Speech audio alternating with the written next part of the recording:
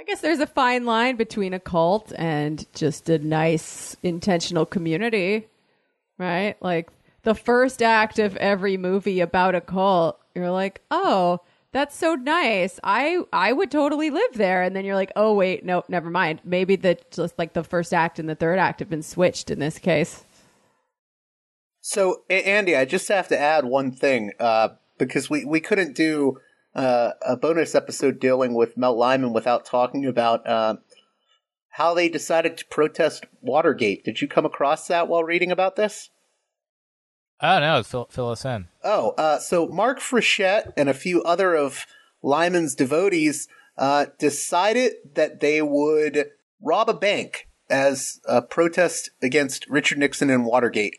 And Frechette said, we just reached the point where all that the three of us really wanted to do was hold up a bank. Because banks are federally insured, robbing that bank was a way of robbing Nixon. And besides, standing there with a gun, cleaning out a teller's cage, that's about as fucking honest as you can get, man. And then after they ended up in jail, they decided to protest more by mounting an in-prison plaque called the White House Transcripts. And I believe one of the Lyman family members, Christopher Thien, died in a shootout with cops during the burglary. So, yeah, the Lyman family could get very, very, very, very dark very quickly. And one other weird thing I got to mention about Lyman, and more so about Mindfuckers, is that this article was written by David Felton, and I think Felton also wrote a lot of the Manson part of the book.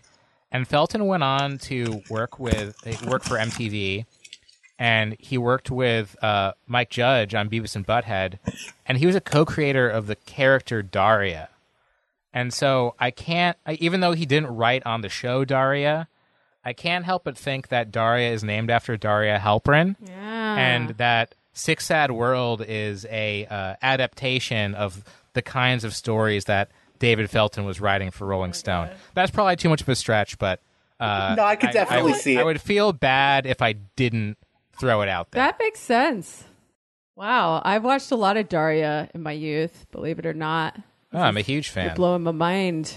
So my analysis of Lyman, especially following Manson, is that he had, he was one of these guys that even though he was this scrawny, disgusting nerd, he had this weird cult leader charisma. He had some solid musical connections.